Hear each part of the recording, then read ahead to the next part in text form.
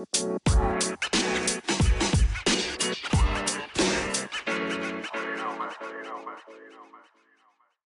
good morning, y'all. My name is Israel Martinez, and I have the privilege of serving here as the lead pastor. And so I am, again, so thankful to be here worshiping and learning about our wonderful God today as we continue our new series. This is our second sermon in this book of Philippians. And so last week we talked about partnership in the gospel, in the church, and what that looks like. And so I pray that you feel encouraged and loved today.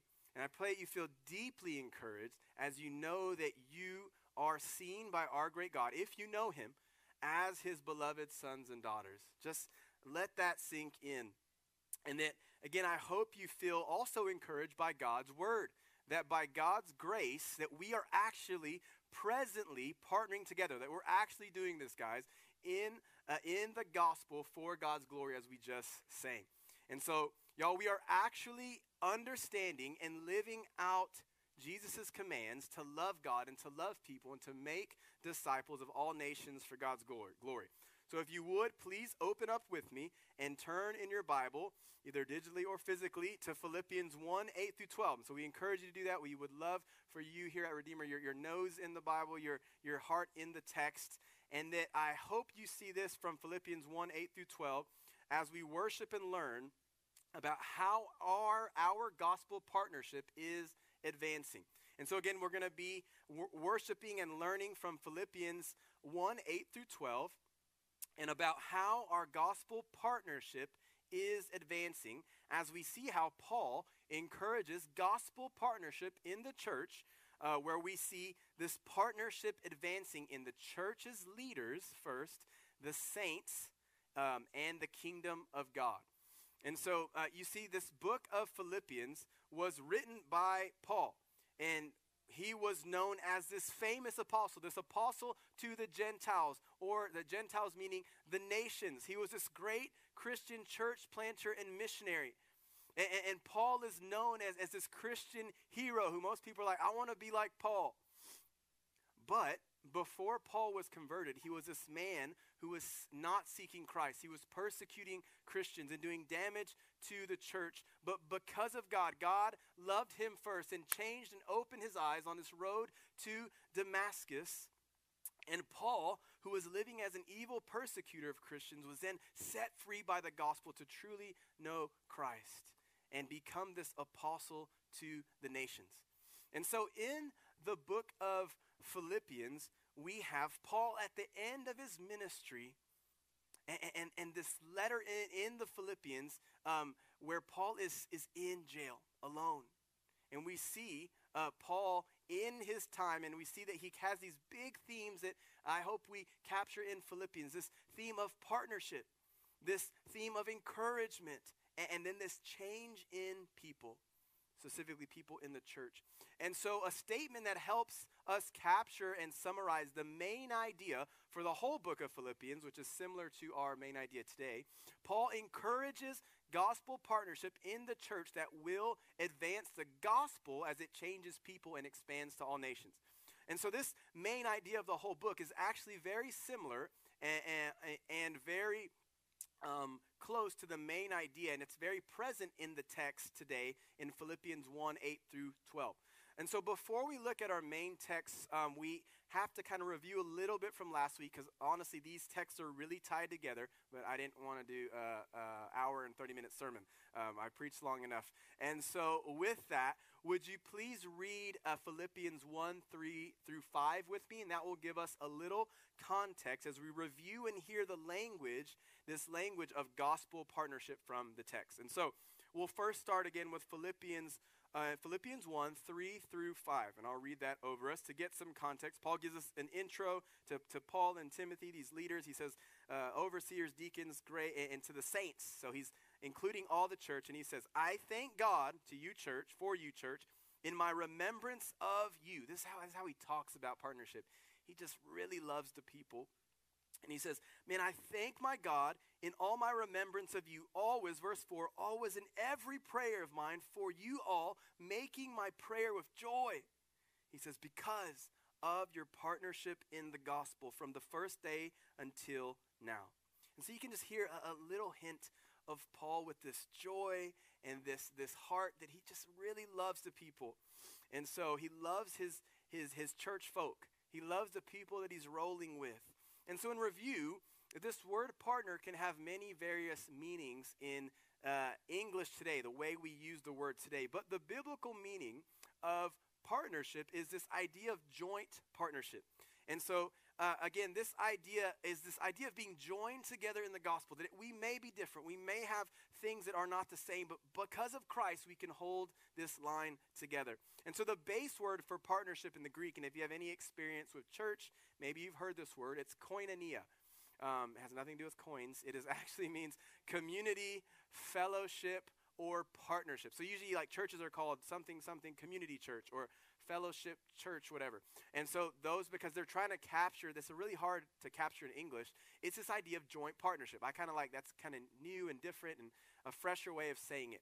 And so Redeemer Round Rock, which is one of our partner churches in the gospel, one of our sister churches that we are partners with again, says it this way, and I love the way they say it.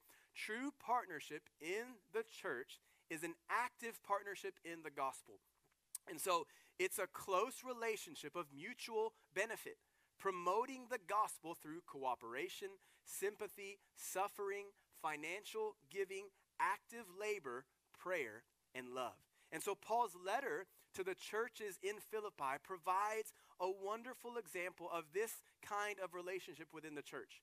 And so the Philippians had shared in Paul's proclamation of the gospel, sympathized with his suffering for it, suffered for it themselves. They gave sacrificially to support the cause of Christ. They worked together to be a distinct people on display in their city and prayed for Paul and the progress of the gospel, all as an overflow of love born in them by the Spirit. And so again, simply, partnership in the gospel is a close relationship of mutual benefit, promoting the gospel through cooperation, sympathy, suffering, financial giving, active labor, prayer, and love. And Paul in the book of Philippians, and specifically in our text this week and last week, allows us to define partnership in the gospel this way. And so we're going to look at that idea again as it gives context to our text today. But we also have to understand the gospel. And this can be misconstrued in church often too. And we want to be gentle and loving here, but the gospel is clear that it starts from Genesis and we see it ending in Revelation. We see this creation, fall, redemption, and restoration. And so we see Christ the Creator, God breathing everything and bringing everything to life and making everything good and making humanity in his image, right? And then we see the fall, which is humanity's sin against God, which allows sin and death to enter the world and causes big chasm, this big hole between us and God that demanded a sacrifice, and that would be the redemption that Jesus Christ would bring. And God wanted to see our sin and brokenness taken away, and he did that. He appeased the wrath of the Father. And so we needed this Savior to redeem us, and that leads us to redemption, which is simply Jesus redeeming. That's why we love the name Redeemer at this church. It's codenamed Jesus. And so Jesus is our Redeemer, and he's the one that is redeeming or being a sacrifice that appeased the wrath or the anger of God in his death so that his creation, namely his elect, his chosen, these children of God, sons and daughters, could be redeemed or delivered or saved and have this covering. The Bible says this atonement, this covering for sin in his death, burial, resurrection, and ascension. In redemption, again, now humanity has this response. We have a part. The Bible says we loved him because he first loved us, but if he first loved us, then we have a response. And our response is to repent and believe, to turn away from sin and Satan's kingdom and to turn to the kingdom of God by having belief or faith. That's the same word in the original language, in Jesus by the Holy Spirit's power. So initially when we are first saved in justification, we're going to talk about that a little bit later today.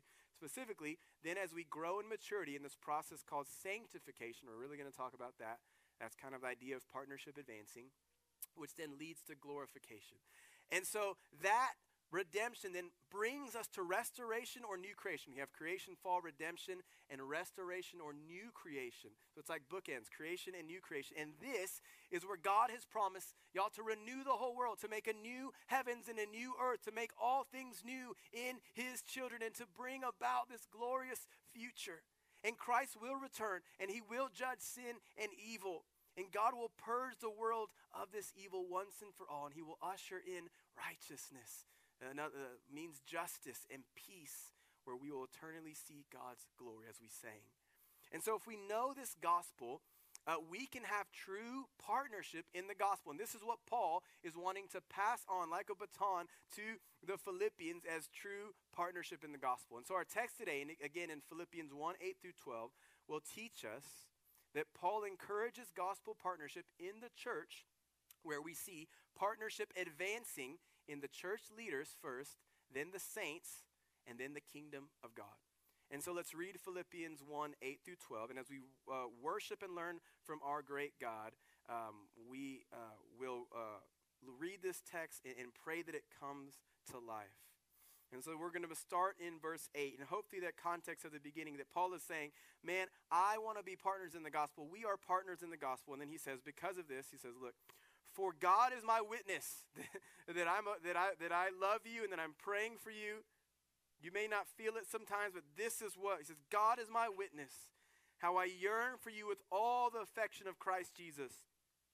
Verse 9, it is my prayer that your love may abound more and more with knowledge and all discernment, so that you may approve what is excellent, and so be pure and blameless for the day of Christ, filled with the fruit of righteousness that comes through Jesus Christ, to the glory and praise of God. And he says, I want you to know, brothers, that means sisters, hermanos, if you speak Spanish, that what has happened to me has really served to advance the gospel. And so, in this, again, we see that Paul encourages gospel partnership in the church, where we see partnership advancing in the church leaders, the saints, meaning the people of the church, the holy ones, and the kingdom of God. And so, if you would, let's look at verse 8 and study the text a little more closely. Again, I encourage your eyes in looking at the text, and that will help, hopefully, some of this, what the Holy Spirit has for us, sink in. And so, again, we see that in verse 8, we see the gospel partnership advancing in the leaders. And so first we see Paul, who had added Timothy to the beginning of this letter to demonstrate gospel partnership was advancing and growing or progressing in Paul and Timothy as these church leaders. And so there was this depth of partnership in them, this depth, this fortitude to fight together for the glory of God. And so we see, again, gospel partnership advancing in the leaders, specifically as we see God is Paul's witness. And if God is Paul's witness, God is our witness. And so in that, again, we see that this gospel partnership is advancing. And we see that God is Paul's witness as he starts, and we can also claim that God is our witness. As verse 8 says, for God is my witness. God is my testimony. God speaks for me. God vouches for me is what it's saying. I don't need anybody else to vouch for me, although it's good to have people to vouch for you sometimes, but sometimes people won't. And he's saying, God is my witness. How I yearn. He's saying, how I love you all with this affection of Christ. So this means that Paul was basing his ministry and his ability to be a partner from the testimony of God that came from God, not in his own effort. And Paul was confident. As Christians, you can be confident. You don't have to be insecure. Those things come, but we can walk as confident brothers and sisters in Christ. And Paul was confident in what God had called him to do as a church planter and a leader of the early church. And Paul wanted to set this tone for the Philippian church that he was a leader partnering with them as saints. Saints was this idea of the local Philippian church that he would, as a leader, that him and the elders and the deacons had this deep Christ-like affection for them. So we see how the leaders We're letting this partnership advance in them, this partnership idea grow in them. That's what we're saying with partnership advancing. We see again in verse 8 that Paul yearns for the love he yearns with love for his people and with Christ's affection. Sounds like Jesus, right? Love God, love people. Like Paul's modeling this. He's saying this is how we roll. This is what we do. Again, verse 8 reads, "For God is my witness, how I yearn for you all with this affection of Christ Jesus." And Paul was yearning. And this word in the original Greek meant this like this yearning from your entrails, which whatever that means, or your guts, right? Your insides, your guts.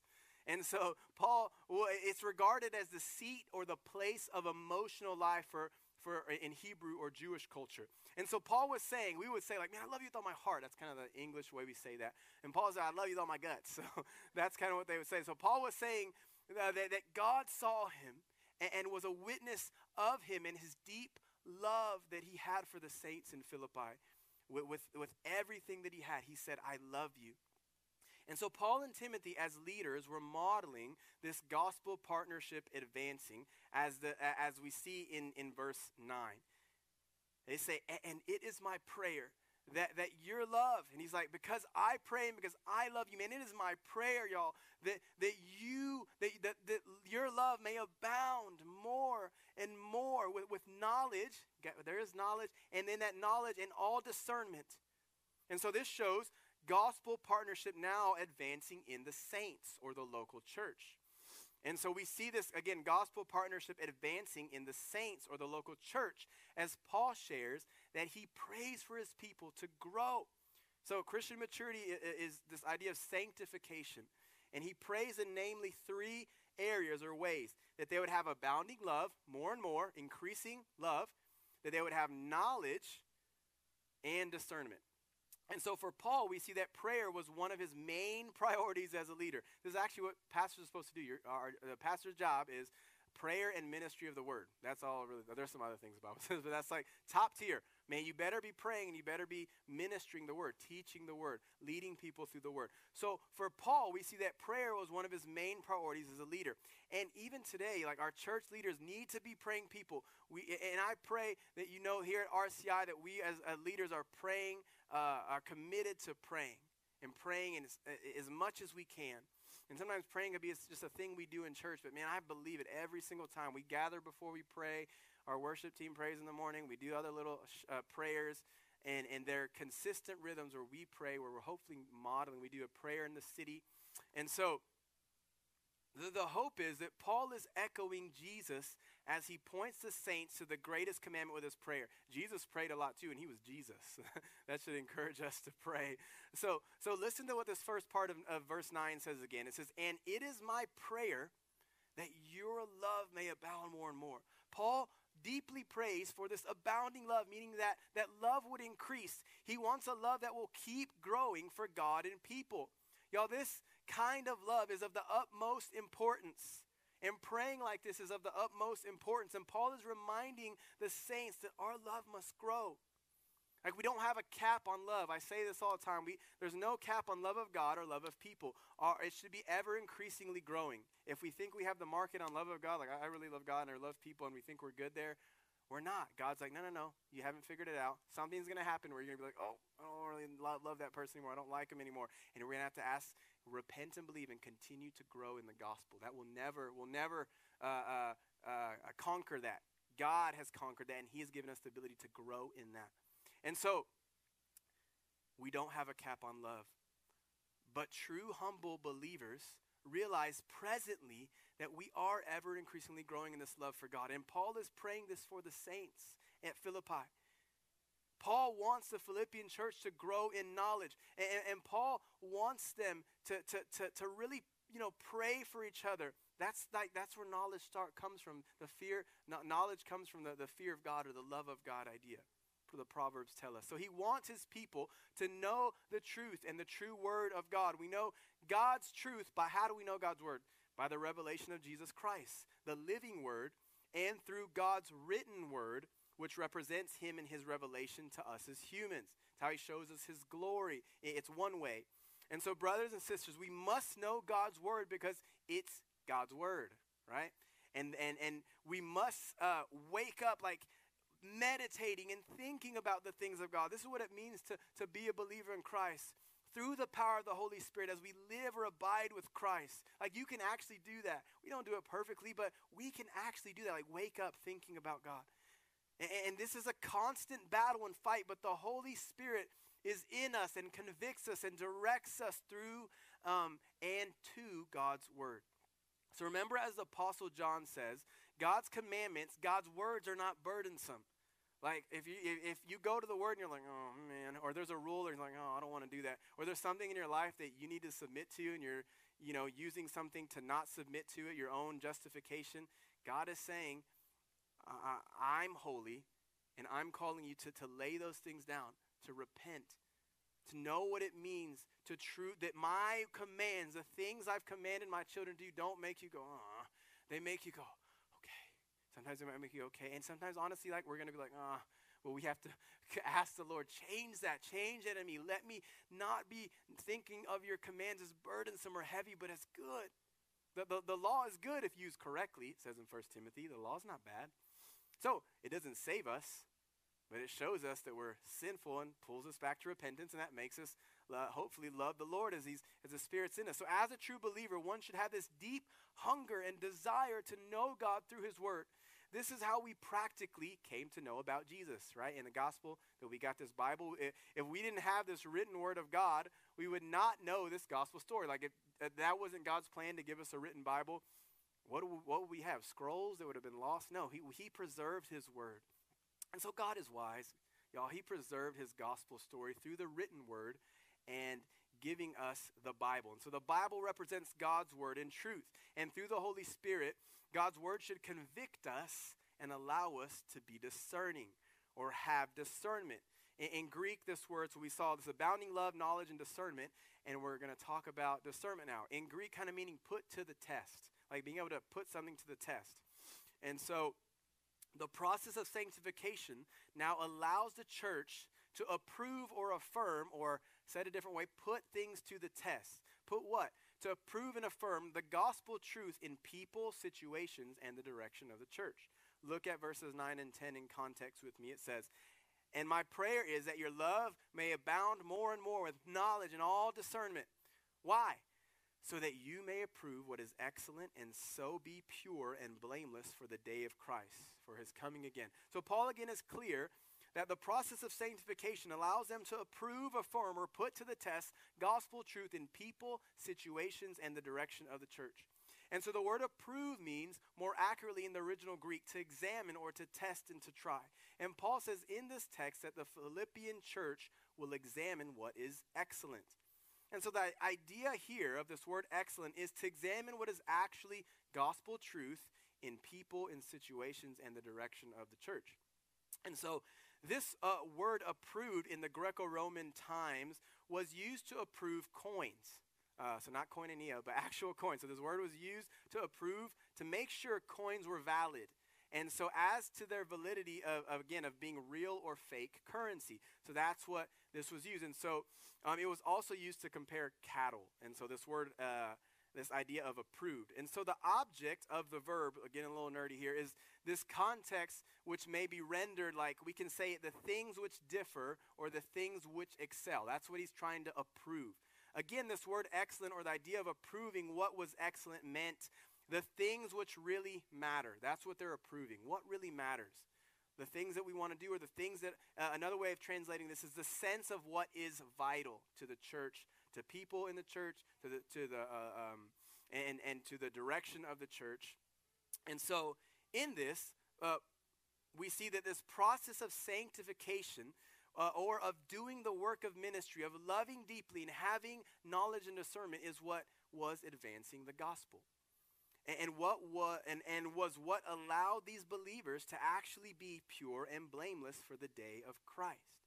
So Paul's fatherly prayer for the Philippian church to actually do gospel ministry brought about Paul giving the church this charge to be pure and blameless.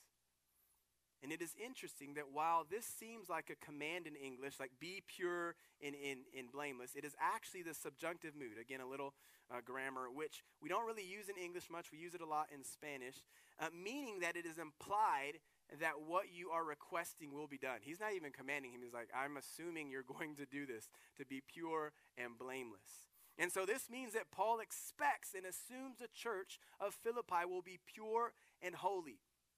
He is saying this confidently, and we can know confidently that if you are God's child, like you are set apart, and that with the confidence Christ gives us, that we should act like we're God's children. That's what it means to be pure and blameless. Not perfect, guys, but confident, like we can actually run the way the Lord's called us to, meaning our walk should match our talk. Kind of old 1980s saying, right? He assumes that and encourages the church to be sanctified, to be pure like Christ and holy like God, who says, be holy because I am holy. So remember, sanctification or growth as a Christian in the present starts with understanding our justification or being saved in the past. And then as the text prepares us for glorification and future salvation that we will have. So if you have been saved at any point in the past, the Father has justified you or made you right or put you in right standing with the Father through Jesus' death, burial, resurrection, as Jesus covered your sin with his death and then ascended. So the initial salvation of justification sets us on this blessing to be saints or sanctified or holy ones. That's a way of saying it. It's the same word. If you've ever heard of the Spanish Bible, it's a Santa Biblia. If you've ever heard of Santa Claus, his real name is Holy Claus. Oh man, that's a little weird. That's what this word means. Sanctus in Greek. So anytime you hear that, it means holy. And so the word holy or saint or sanctification comes from that same root in the Bible. And Paul is saying that our justification, our sanctification meaning our initial salvation, and present growth in salvation. In other words, meaning our continual process of repentance and belief. Like we don't stop repenting and believing. You initially repent and believe in justification for the first time, and then Christ invites you for the rest of your life to repent and believe. If you're really his, you don't lose your salvation. You're growing in love of God and people, right? That's another way of saying sanctification. You don't lose your salvation. Jesus says, no one can pluck you out of my hand. If you're mine, you're my baby, my child, Jesus says. And so, but with that confidence, it's like we don't just sit there and do nothing. We continue to grow in Christ.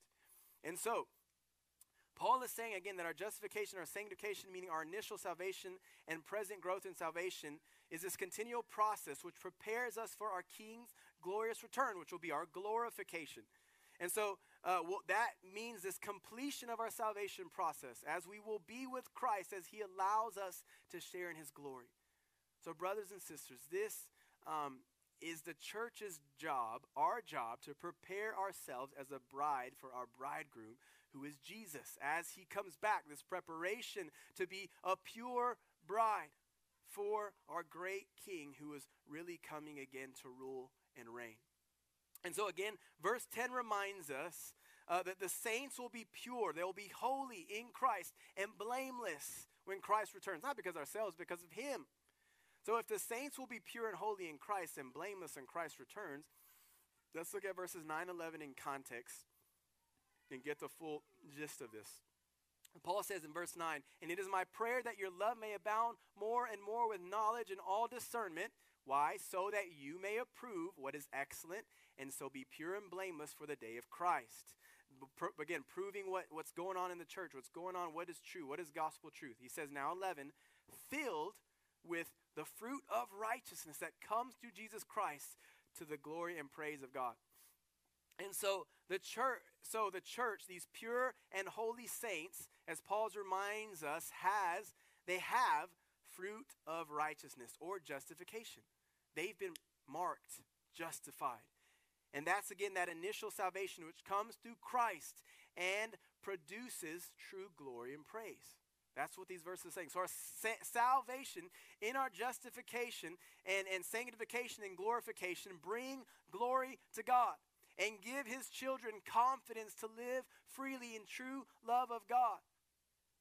And so in all this that Paul has said in our text, we have again reviewed the definition of partnership in the gospel. We looked at Philippians 1, 8 through 12, as we learned in verse 8 about gospel partnership advancing in leaders. So this, I'm saying partnership advancing is this idea of sanctification. That's just another way of saying it, okay? That if we're going to be gospel partners, there's something in us that should be growing, and it shouldn't stay, and that's our sanctification. And so gospel partners, we saw gospel partnership advancing in the leaders, in Paul and Timothy, and the elders there in Philippi. And then in verses 9 through 11, we saw gospel partnership advancing in the saints, in the local church, in individuals, but in the church as a whole. And then we can conclude now in verse 12, where we'll see that this gospel partnership is actually advancing in our leaders and advancing in us as the church, then it will actually expand the kingdom of God. And so gospel partnership, now we see advancing the kingdom. And we're going to talk about this more next week as we'll start on verse 12. This whole section is loaded. And guys, this is probably next week is one of my favorite sections of Scripture. But we're going to see this connection of partnership advancing in the church, specifically again in the leaders of the church. We've seen this again in the leaders of the church, the saints in the church, which now shows us that our growth in partnership as individuals and as a church actually advances the kingdom of God. And so we see Paul's life was used to advance the kingdom, and then our partnership in the gospel together can actually advance the kingdom today. Like, we saw Paul do it, and I want to encourage us, like, we can do it through Christ. Again, Paul's life was used to advance the kingdom of God then, and our partnership in the gospel together today can advance the kingdom of God. So friends and family, is your personal individual walk with Christ modeling this partnership that is advancing in you individually that will then advance the kingdom of God? God is looking at our hearts and wants us to be right or justify. He wants us to be right with him. And he wants us to be right with our brothers and sisters. And so if we need to repent and believe in Jesus for the first time, or if we are continuing to walk in repentance and belief as a believer, know, if you're saved or if you become saved, that Satan wants to destroy our gospel partnership. And I believe the Lord is telling us to fight, to walk in forgiveness, to walk in deep love and gospel partnership, and that he will sustain and preserve us until that wondrous day when he returns. And y'all, there is no more pain and no more tears and no more suffering. That we can actually have joy no matter what the circumstances, that we can actually have hope in Christ where we are stronger together. And that our partnership together would be so impactful as we proclaim the gospel of Jesus Christ to Irving and to the world. And God is using us now. Be encouraged. He's using you. He knows you. He sees you. And he will sustain us as we continue to live out our mission to love God, to love people, and to make disciples of all nations for God's glory. So friends and family, again, is your personal individual walk with Christ modeling partnership that is advancing in you individually and that is advancing the kingdom of God? Let's think about that, and let's pray right now to the Holy Spirit to have this partnership that is advancing in us individually first. If you're a church leader, if you are a saint, as we looked at today, man, that the Lord is doing that in us. And then let's come together as joint partners to keep each other accountable to grow in Christ in what we have talked about today in Philippians 1, 8 through 12. Let's fight together, y'all, for this true gospel partnership. And let's pray and allow this gospel partnership to actually change us and the world for God's glory. I love y'all. Let's pray. Dear Lord, thank you for your word, Lord, and just kind of an intro section. I think that a lot can be missed in these intro sections in the Bible, Lord, and you are saying a lot, specifically through Paul, this man who was suffering in jail, who was struggling, Lord, but who gives this beautiful letter that just echoes you and echoes your love. And so, Lord, I pray, just open our hearts to model this true love that you've given us. Lord, let us love one another. Let us be sweet to one another. And let's learn, Lord, to have this partnership advance in us through your gospel, and that, Lord, that would actually allow us, Lord, to advance your kingdom. In the name of the Father, the Son, and the Holy Spirit, we pray.